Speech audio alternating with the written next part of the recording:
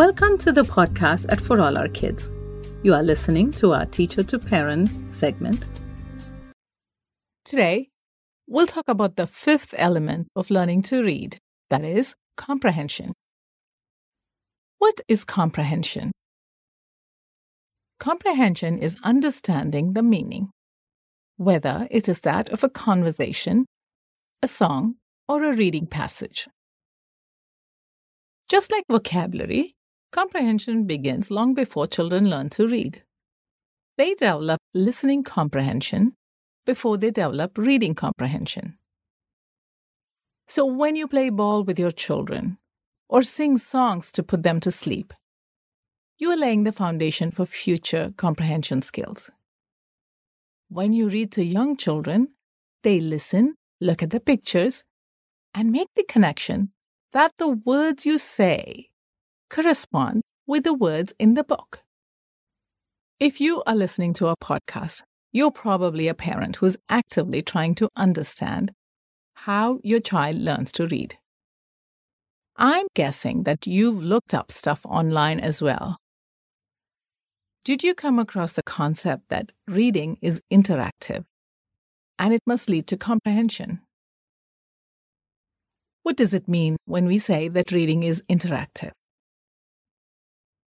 Readers must decode the words, that is, say them out loud or in their mind, link the word to something they already know, and arrive at an understanding of what they read.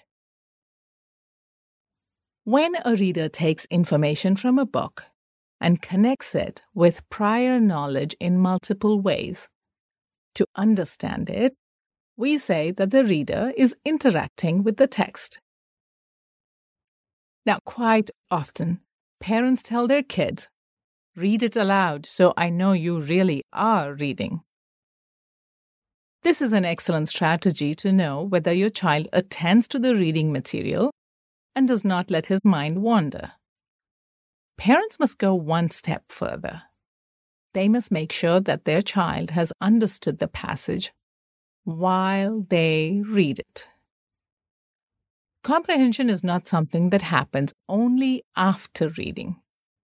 We understand the text even as we read.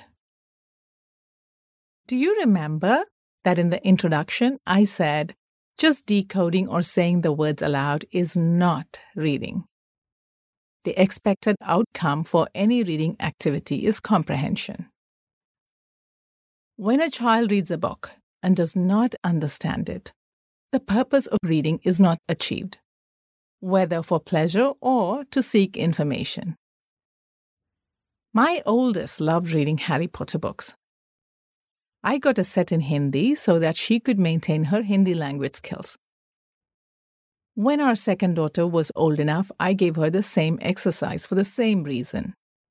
When her sister started discussing the book, the middle one had no clue what she was talking about. She hadn't understood it and took no pleasure in reading the books. We eventually opted to do something different to help her Hindi language proficiency. When children don't understand what they read, they don't enjoy reading. And we all know at least one child who reads a passage but has no idea what it was about, don't we? Many children do that. Reading something aloud or in their mind doesn't automatically mean the reader has understood it. So we must go further and teach the comprehension strategies. I've heard parents ask, shouldn't kids understand the text as soon as they say the words? What's all this about teaching strategies? You see, authors have a particular purpose when they write books.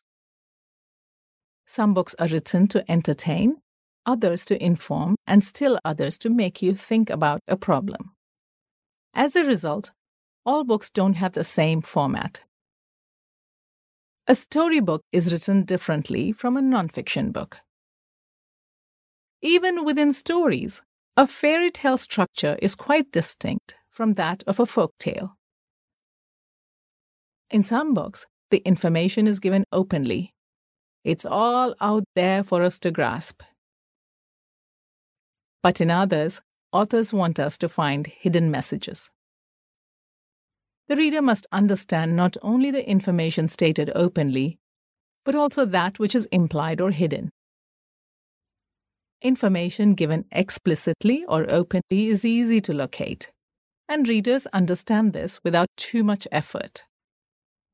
Now, what do we usually do to verify if our children have understood the reading passage? We ask questions.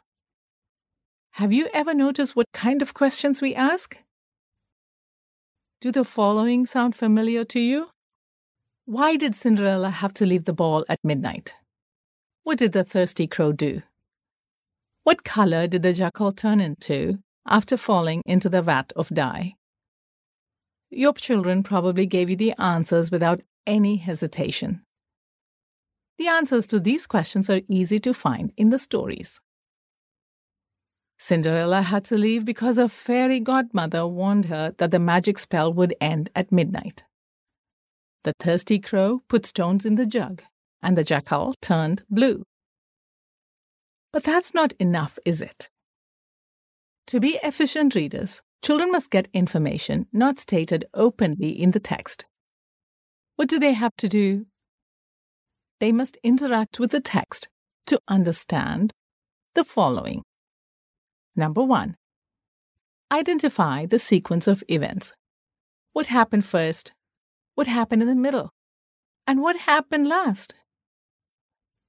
Number 2. Make predictions. What will happen next? Number 3. Infer. Use details in the story to understand something not written in the text. Number 4.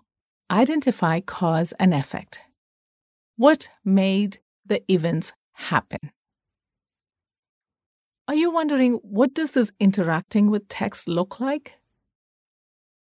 Let us suppose two children read the same story, Cinderella.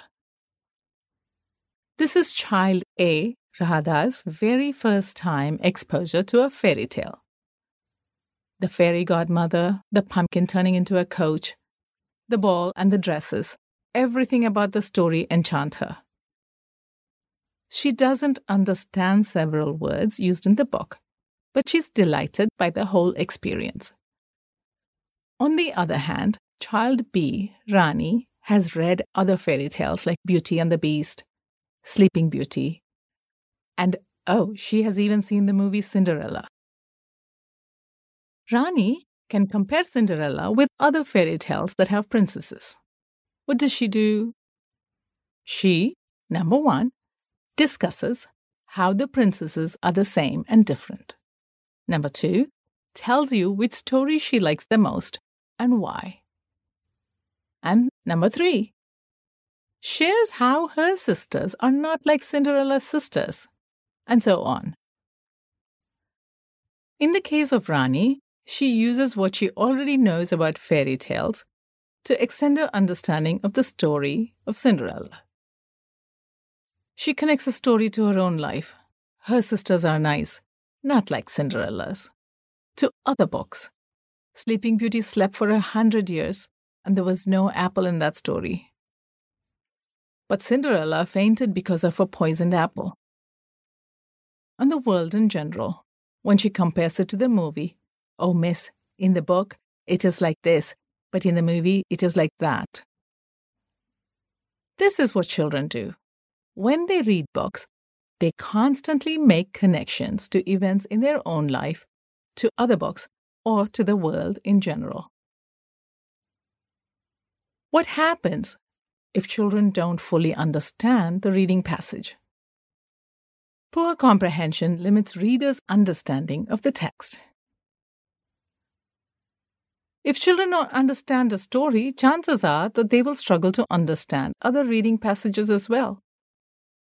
This leaves a lasting impression on their academic skills. That is why children must learn comprehension strategies through direct instruction. It is our job to teach these strategies to them instead of saying, "Oh, you read the words, you should know what it means." This is the end of today's episode. Next week, we will look at how parents can boost children's comprehension skills at home. Until then, goodbye.